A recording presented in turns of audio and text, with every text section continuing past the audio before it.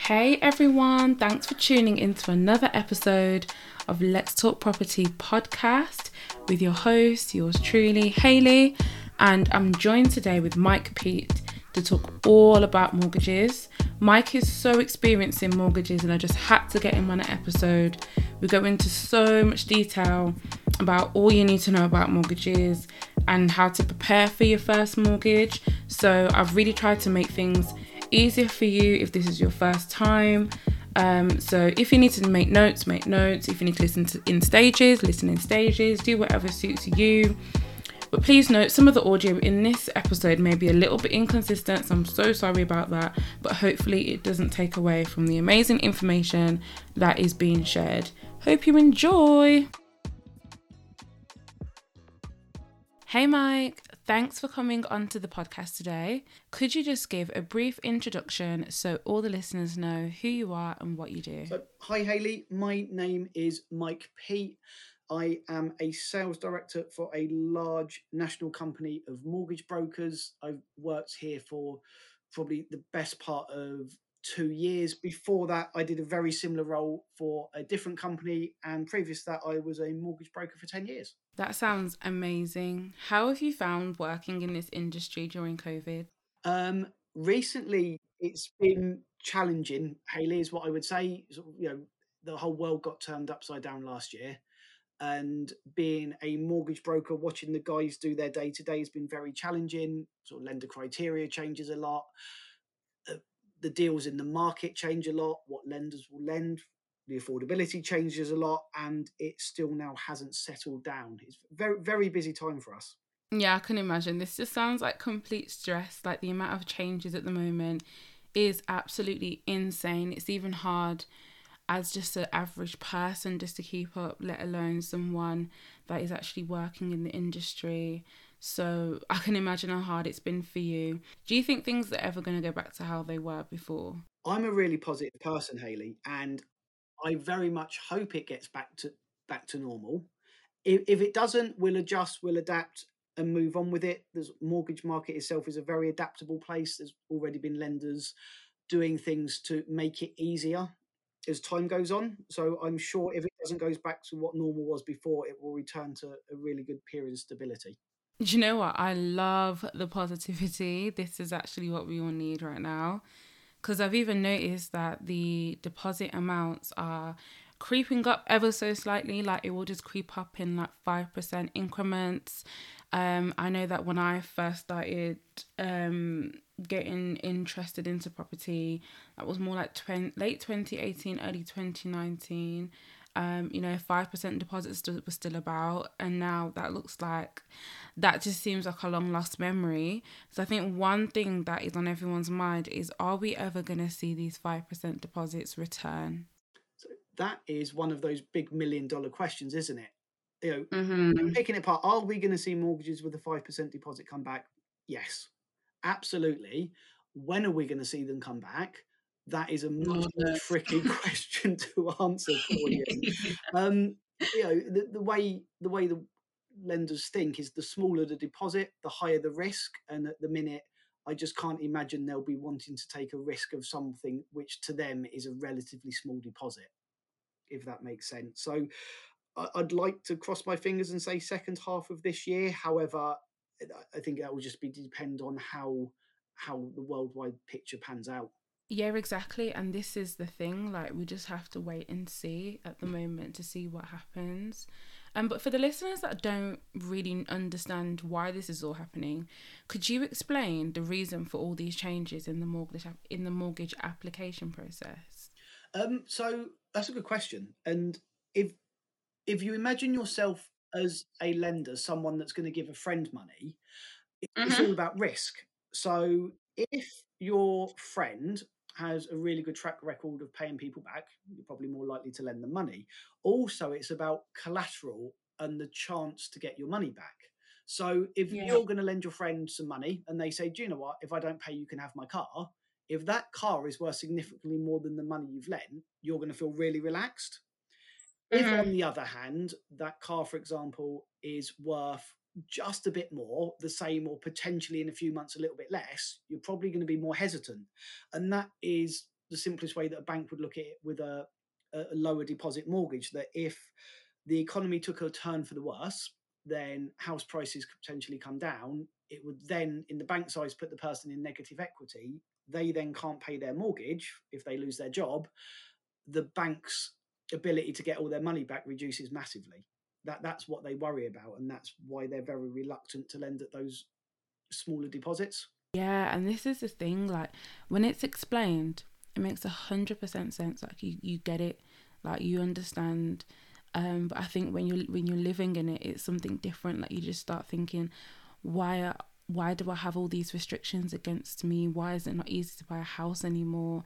But it all boils down to the fact that the whole process is like it's a business at the end of the day, and nobody wants to lose out on their money. So it's just hard, and it's especially hard for people that want to purchase houses and just genuinely find that there is everything working against them, especially for those that live in London with the ridiculous house prices that are out there. It's a challenge. I work with some of my colleagues. They work in the north and west of London, and the property prices there make my eyes wince every time I talk about Oh my god, honestly. it's one of those. It's unfortunately one of those things, isn't it? And I think if you spoke to a bank, they would say they would be doing their utmost to do what they can to make mortgages affordable. At the same time, they're a commercial business. They need to make some money, and they can't ultimately do a lot of risky lending that we saw happen before in the financial crisis, or 2007, 8, 9, where they had lent at higher than 95% loan to values, and they got stung a bit for it. Yeah, because even talking about it now, like it's just triggering how, I was purchasing a property around August times in 2020, and it was just so difficult to even get past the mortgage application process because of all the changes. So, initially I thought I'd be able to put down 10%, found out that I couldn't put down 10%, and even if there was a lender that would allow me to put down 10%, the my affordability was altered so much to the point where it meant that like I couldn't really afford the property anymore. So it was kind of just like a lose-lose situation in every way, shape or form. Yeah, and what you've described, Hayley, is something we see every day. It's such a common situation, and why you see a lot in the news about the bank of mum and dad, where people do their best to support their family by potentially giving them some money for a deposit to top them up. There are a few products on the market where people can put the money in a savings account potentially, and as long as the mortgage is looked after and paid properly for 3 years, they can have that money back with some interest if they can't afford to give it the whole time. But you're right, it's a challenge for a lot of people. Yeah, honestly. And to be fair, I'm just hoping, like you were positive earlier, that everything kind of like changes soon and this whole home buying process is just so much easier. Um, So I get a lot of first-time buyers coming to me, asking me questions, in particular about the mortgage application process. So one thing that I thought would be really, really useful for us to do today, would be to talk through the mortgage application process and kind of get like a little checklist going on. So that is easy for people to refer to, and like for the listeners, I can then put what Mike says into a post and it will be just readily available if it's easier that way, as like a post on Instagram too. So yeah, do you have sort of like a checklist that people need to bring with them to their mortgage broker appointments or their mortgage advisor appointments? Yes, absolutely. So I'd start with the fact the vast majority of mortgage advisors would be the first thing they'll do is, after a sort of an initial conversation, will provide you with a list. The lists are relatively standard. There's going to be the basics that they need, and there's going to be some niceties that really make their job easier and make it quicker for them to give you the best advice. So, sort of on the basic list would be a form of photographic ID, so a passport, ideally, or if not, your driving license. proof of address, so a bank statement or a recent utility bill. Proof of income, so if you have an employed job, at least your last 3 months pay slips. If you get sort of what I would call variable pay, so commission, bonus, or overtime, 6 months wouldn't hurt. If you're self-employed, either your last 2 years tax calculations and tax years overviews, or your accounts from your accountant. 3 months bank statements from each of the current accounts you use.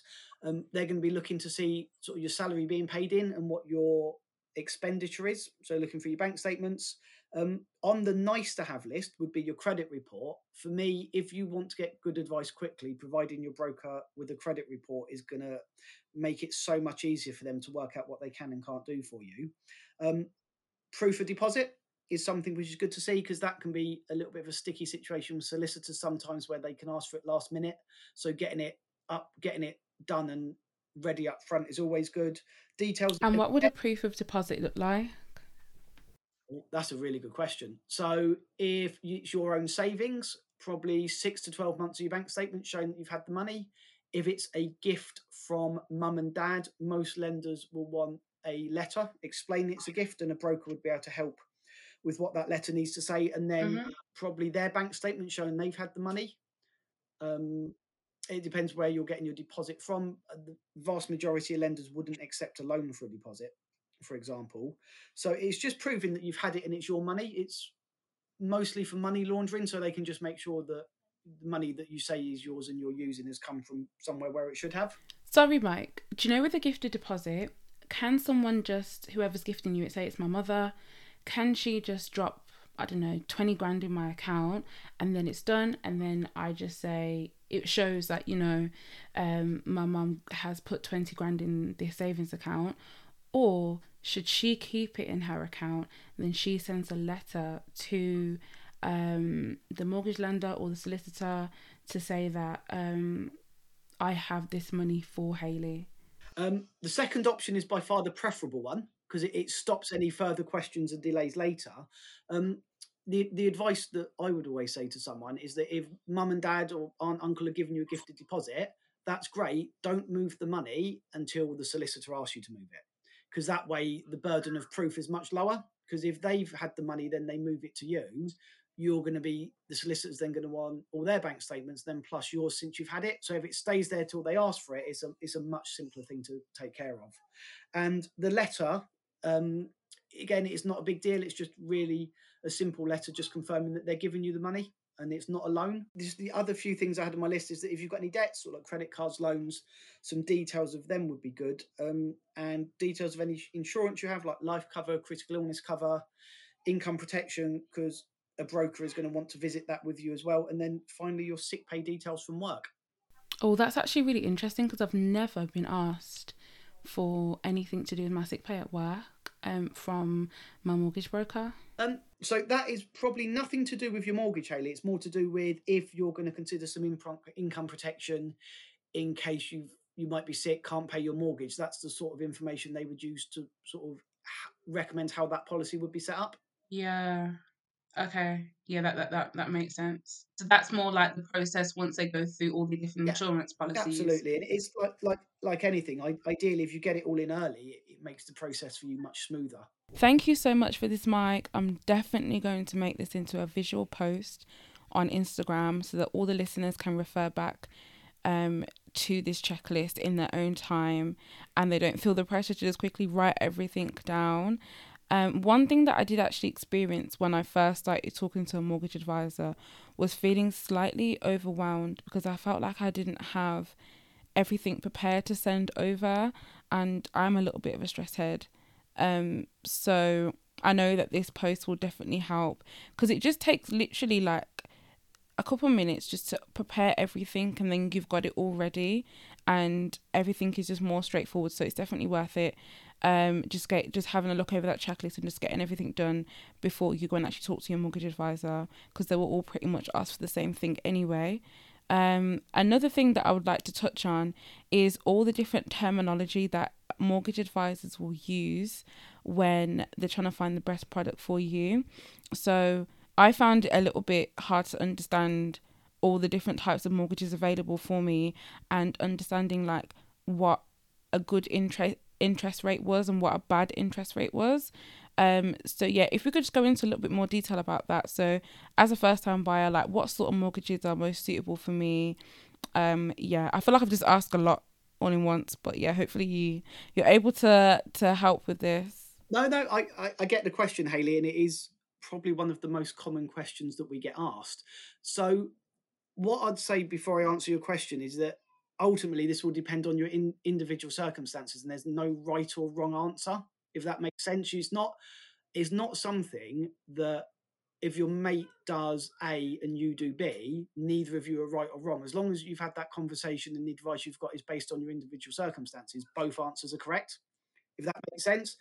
Yeah. There's predominantly two types of mortgages people will look at. They'll either look at a fixed mortgage, which does exactly what it says on the tin. Your monthly payment is fixed each month. You'll know what it's going to be, and a fixed rate will typically last 2, 3, or 5 years.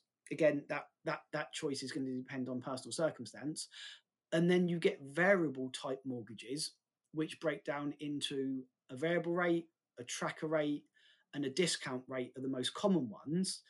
They're similar in the fact that each month potentially your payments could go up, stay the same, or go down. That doesn't necessarily mean that will happen every month, if that makes sense. You could be on a variable type mortgage and your payment could stay the same for a year or so. It doesn't mean it will go up. The most common type of them is a tracker mortgage, which follows the Bank of England base rate. So if the base rate goes up, your mortgage would go up. If the base rate goes down, your mortgage will go down. And if it stays the same each month, it stays the same.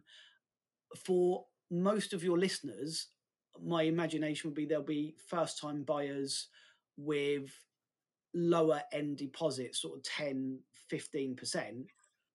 The vast majority of products in the market are fixed rate at that loan to value.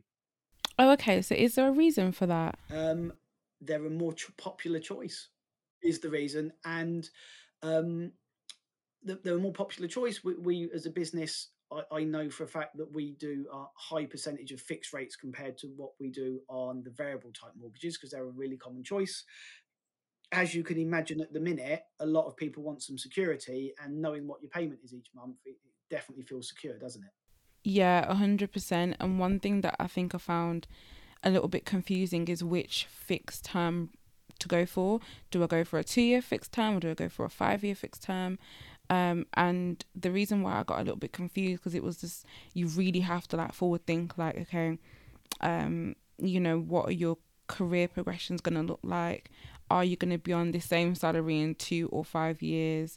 Would you like to now pay more after a certain amount of time? So after 2 years, would you like to then start paying more, or paying a little bit less? Like, do you know what I mean? It was a little bit of a, it just made me think a bit too quick, and being asked it there and then, I didn't really feel like I had a lot of time to process like where I was going to be in like 5 years. Like 5 years, I'll be almost 30. So yeah, it was just a little bit like, right, like what am I doing? So it's one of the toughest questions and one of the toughest decisions you have to make because of the profound implications of it. I wouldn't say I've got any advice. I could probably explain the basic benefits between a 2-year and a 5-year. And then again, so the biggest benefit of a 5-year fixed rate is you get some longer term stability, don't you? So most people's lives in 5 years' time will be relatively different to how they are now. So as you just described it, your life in 5 years' time will be different. The benefit you have to that is that you can then put it away, not think about it, and plan ahead. A 5-year fixed rate typically is a little bit more expensive each month than a 2-year fixed rate because you're paying for the security to be longer, is the way that I would look at it. A 2-year fixed rate on the flip side is a little bit cheaper, which means you can have slightly cheaper payments. However, 2 years will go around in a blink of an eye, and then you'll need to remortgage or product transfer to fix into a new deal if you choose to go for a fixed rate. And again, that's decisions, potentially more fees to pay as well. So that's a consideration to make. As I said at the start, it's not right or wrong. It's just what suits your circumstances compared to your appetite for looking at the market again in 2 years compared to 5. Okay, so if I was on a 2-year fixed rate, and I thought, oh no, this is going by too quickly.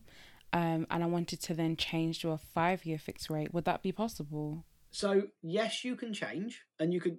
However, there a lot of nearly every mortgage with a fixed rate comes with what we would call an early repayment charge, so a penalty for leaving the mortgage early.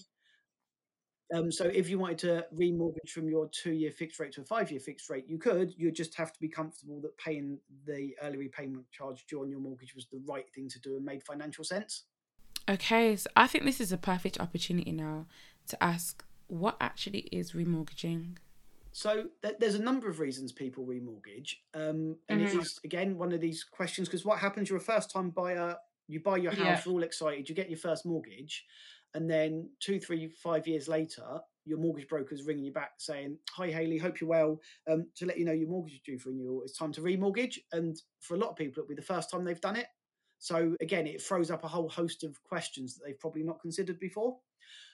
In essence, a remortgage can be simply you've come to the end of your product period, so be that the fixed tracker rate, whatever you're on. If you don't do anything, you're going to go on to the lender's standard variable rate, which often means your payments will go up. So remortgaging can be simply a case of not borrowing any more money, keeping your term the same,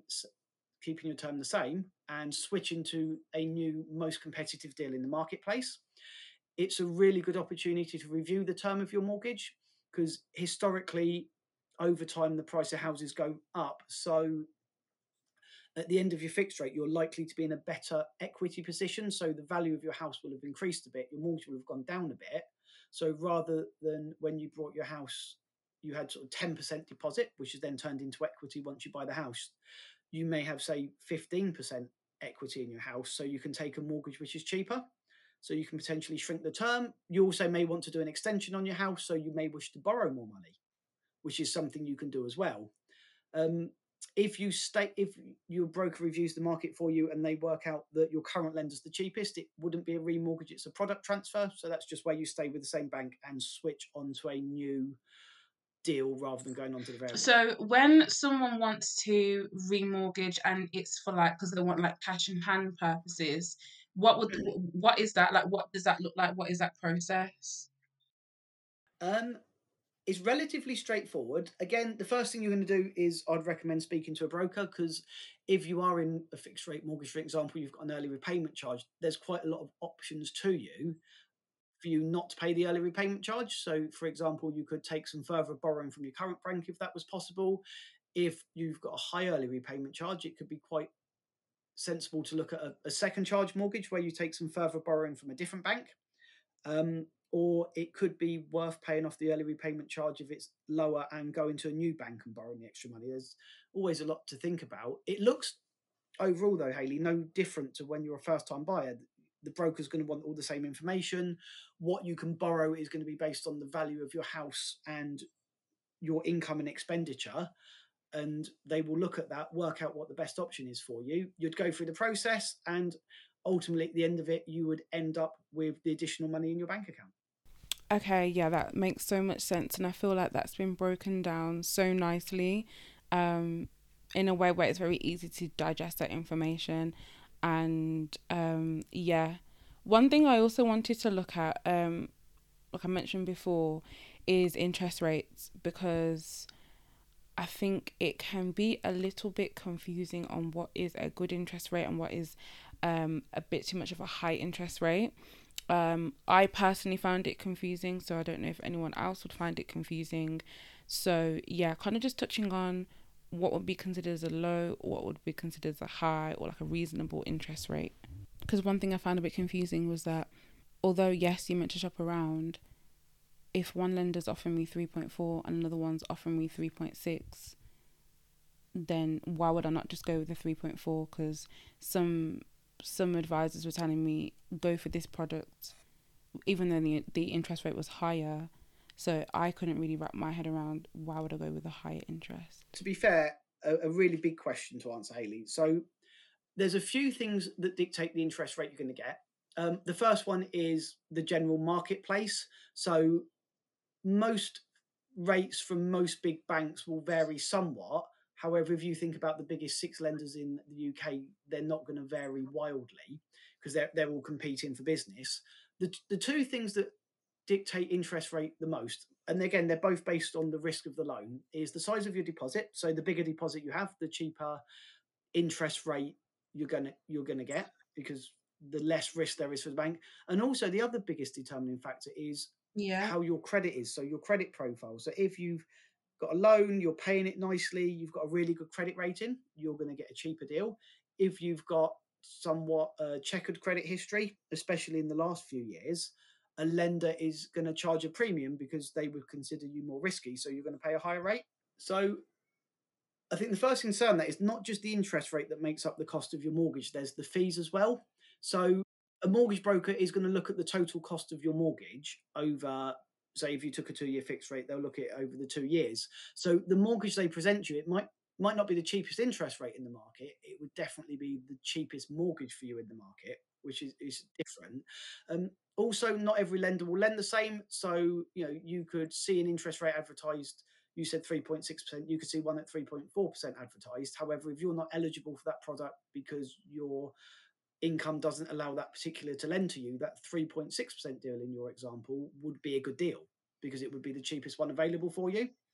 For me, the easiest way to check is ask the broker to turn the screen around, show you their sourcing system, and just explain what's going on, explain their advice to you so that you feel comfortable that it's correct. Yeah, I completely agree with this. Speaking to multiple different mortgage brokers, I think is really essential especially when you're a first time buyer, because different brokers will give you like different sense of comfort. They'll give you different experiences in terms of their support and how they guide you and how they talk to you about what you're about to encounter. And I was comparing it to the mortgage broker that was attached to the estate agent to an independent mortgage broker, and I did find they worked very differently. And I actually went with the independent mortgage broker in the end. Oh, yeah. So I laughed at you when you said it there, because that's such a common thing that we see as well, and I understand why you feel like that. So brokers will have access to a slightly different panel of lenders, is the industry term that we would use. So that's just a selection of lenders that they can work with. So and also, one broker may show you everything in the market before really understanding your situation, because they just want to give you an idea and they're trying to help you understand what your payments might be. Another broker may take a bit more time before they choose to show you what's available, and then really understand your circumstances and choose to show you only the products that they believe you'll be eligible for. So, and ultimately, for me, if you're selecting a mortgage broker, like any professional, you just need to select someone that you trust and you feel you can work with. So if you have a doubt in your mind that they're not showing you the cheapest deal, you should probably be using a different broker. Yeah, I completely agree. And even when I was looking for my mortgage, I spoke to quite a few different brokers, just because I just wanted to get a feel of like how they were, what they could offer me, and also like it was really important for me like how they broke it down, because I'm not good with the numbers, so I like things to be like visual. And when people just explain things in a more simplistic way and they kind of like talk it through in like baby terms, like this is that, it just resonates more in my head. Another question that I had for you was, do you think someone should go straight to a mortgage broker or just directly to their bank? So you're asking really not tough questions, Hayley, but the type of question where I'm trying to be diplomatic with my answer. So look, I am massively biased. However, I'm biased for a reason. So there's plenty of the brokers that work in the team I have at the minute that have come from banking. Right? They've been bank advisors. There is absolutely nothing wrong with getting a mortgage from a bank direct. I'll say that now. It wouldn't be my preferred way of doing it, and I'll explain to you why. However, if that is your choice and you feel most comfortable doing that, that's a perfectly acceptable thing to do. The advantages you have over a mortgage broker compared to a bank is they're going to give you a really good view of the marketplace. So, for example, and you talked a little while ago about how do I know I'm getting the best deal? If you walk into Bank A, they may or may not know that Bank B next door can give you a cheaper mortgage. They're not going to tell you. And they're not going to tell you because they don't have to. And that's okay. That's how it works. So you could then potentially pop round 15 banks. That's definitely going to take you some time. you're going to go through 15 different mortgage interviews, fact finds with those banks to work out where you are, or you can go and see one mortgage broker and they can potentially look at 50 lenders for you in about the same amount of time. So for me, it's going to save you some time. Also depends on your income, your employment status. Some banks are more favorable to self-employed people than others. Some banks are more favorable to people that do agency work or temporary work. I think other situations like that, a broker will know that. So they will know that if they're looking at a bank, it may look like a really great deal. However, if that lender's not going to accept your employment status, there's no point doing it. And that's something you probably wouldn't know until you'd spent a fair chunk of time with each bank. Yeah, and I think that's it really. Like when I went to the bank and spoke to the mortgage advisor there, great experience. Can't even fault it. The guy was absolutely lovely. But again, as you said, like going to a broker, kind of time saving as well. And obviously you get like a wider overview of what you're eligible for. But one other question that I had for you is a question that I get quite a lot.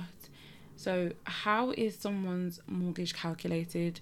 So I'm aware that there's like a general type of like rule of thumb, which is like 4.5 times your salary, and you know people's financial circumstances impact that as well. So if they have children, cars on finance, if they have received any benefits, anything like that. I know that plays a part, but also is there anything else that people need to be aware of alongside things that I've just mentioned and things like credit scores as well? Yes. So the 4.5 times your salary is something that is probably quite historic for the industry now. At the same time, it's not a bad rule of thumb. I wouldn't discount it, because if one of my guys wants to have a quick sense check or something, they'll probably grab their calculator and multiply the income by 4.5, by the way, just to get an idea of where they're starting. However, that wouldn't be advice we give to our clients, on the other hand. That's just for them to get a quick idea if what the client's looking to do is going to be feasible or not. So lenders use what they call affordability, and they have affordability calculators. That is a tool where your broker will put in what you're earning, what your liabilities are, so car payment, credit card payment, loan payment, student loan. They would put in if you had children, any other commitments you had. Different lenders ask different questions, and at the end it will then calculate how much you can borrow. And it's doing two things. Firstly, it's looking at where you sort of said 4.5 times your salary. That is, without using too many industry acronyms, it would be loan to income. So a lender will have a rule in the background that says we don't care about anything else. The maximum we will lend is a certain amount of times someone's income.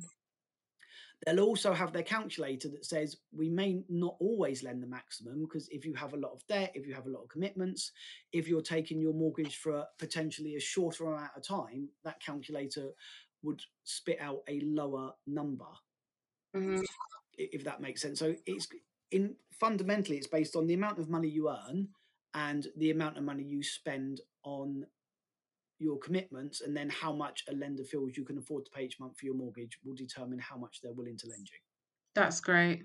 Yeah, that's great, because I even had this conversation with someone at work as well today about affordability and just like all their kind of like outgoings, and just kind of getting a bit worried, like what do I need to change to prepare myself for to actually get a mortgage, because a lot of people that listen are actually in their stages of just savings and also fixing their financial situation. So a lot of people want to know, like, what do they need to change, what do they need to do, something to kind of like plan towards. So in the past, a lot of people have actually said, not to take a car out on finance, but is there anything else that people can do to prepare themselves?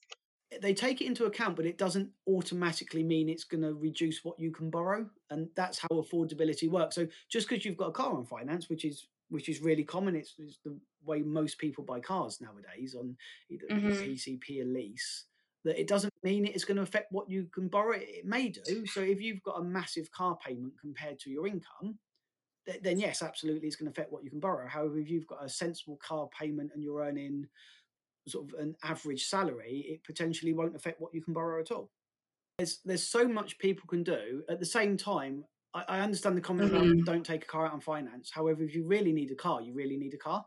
So yeah, there always has to be some balance. There's probably two things that you can do yourself before you go and speak to a mortgage broker or anyone really, is get a copy of your credit report. There's plenty of companies you can go that'll either give you a free trial or that you can just get it for free, and just have a look at it and understand what you're looking at. Understand how a bank is going to see you. So if it's got loads of green circles or squares on it, you know you're winning. If you look at it and you actually think, do you know what, I've only got a couple of accounts, it's a really good thing. A lot of people will go and get a credit card with a low limit. They will spend a little bit of money on it each month and they'll ensure they pay it off, and they pay it off on time, because paying it late is going to not put you in a good position. In fact, it's going to make getting a mortgage significantly more difficult. And that can build up your credit profile over time so that a lender will see you more favorably paying back debt. The other thing you can do is just really think about the area that you're going to buy a house in, and consider that at the minute you're going to need a 10% deposit unless you buy a new build and use Help to Buy. What does a 10% deposit look like for that property in the area that I want to live? So, and then you get an idea of where you're starting. A lot of people, the first house they have isn't their forever home, is it? It's a stepping stone.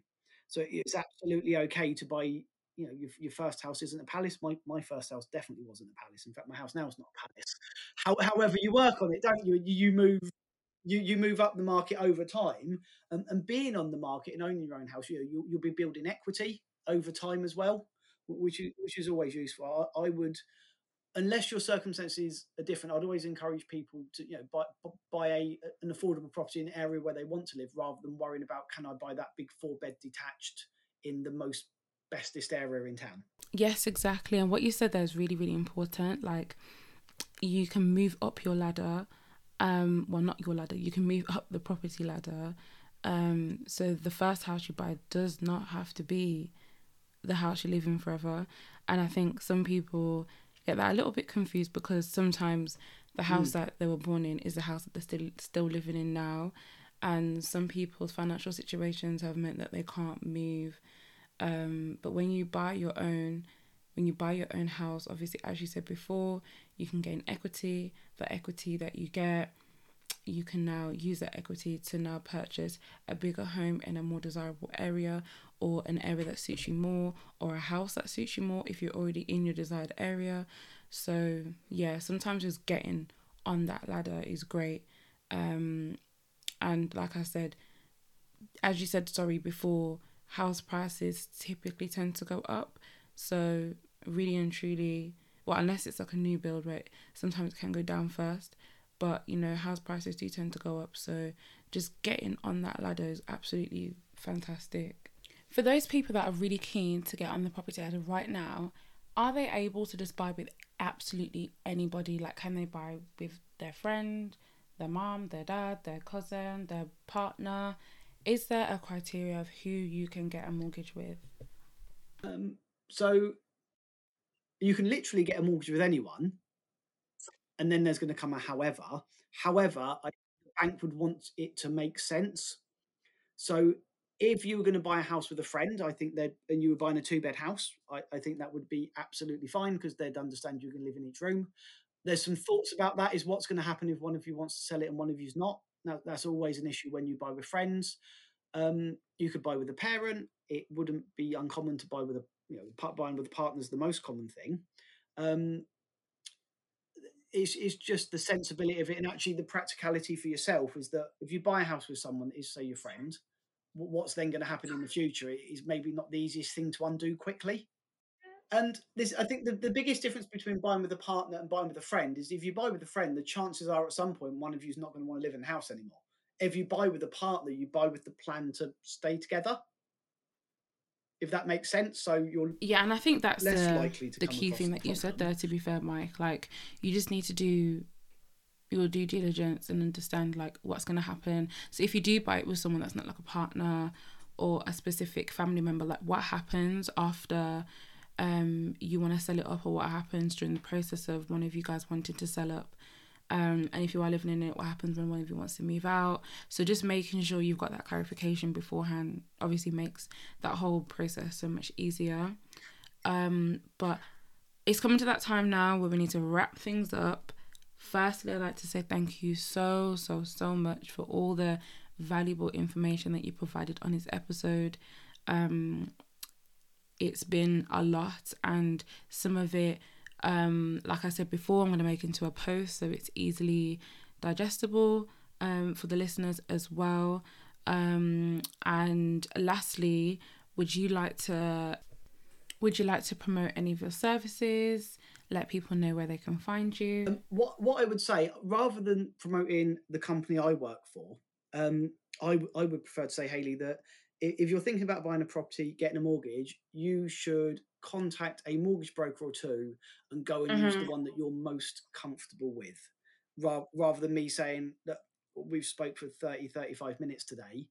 You come and use the company I work for. I'd love you to, by the way. However, I think it's more important that you go and find someone you're comfortable with, because ultimately you're making one of the biggest decisions in your life, and you need to be happy you're doing the right thing. You're so humble.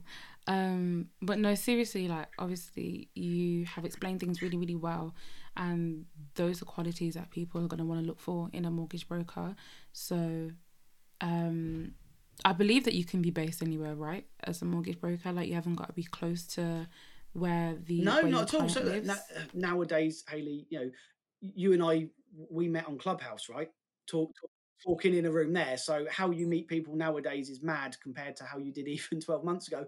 The guys I work with, a lot of mortgage brokers, they will do things by Zoom, Microsoft Teams. So no, it doesn't matter where you're based. A good mortgage broker will look after you.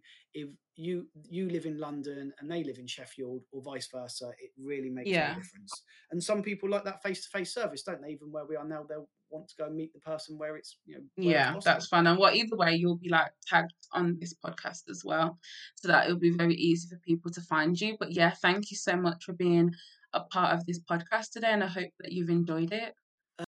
Hayley, it's been really good. I really hope that all your listeners find some value in our conversation today, and it helps them move their goal of buying a home forward.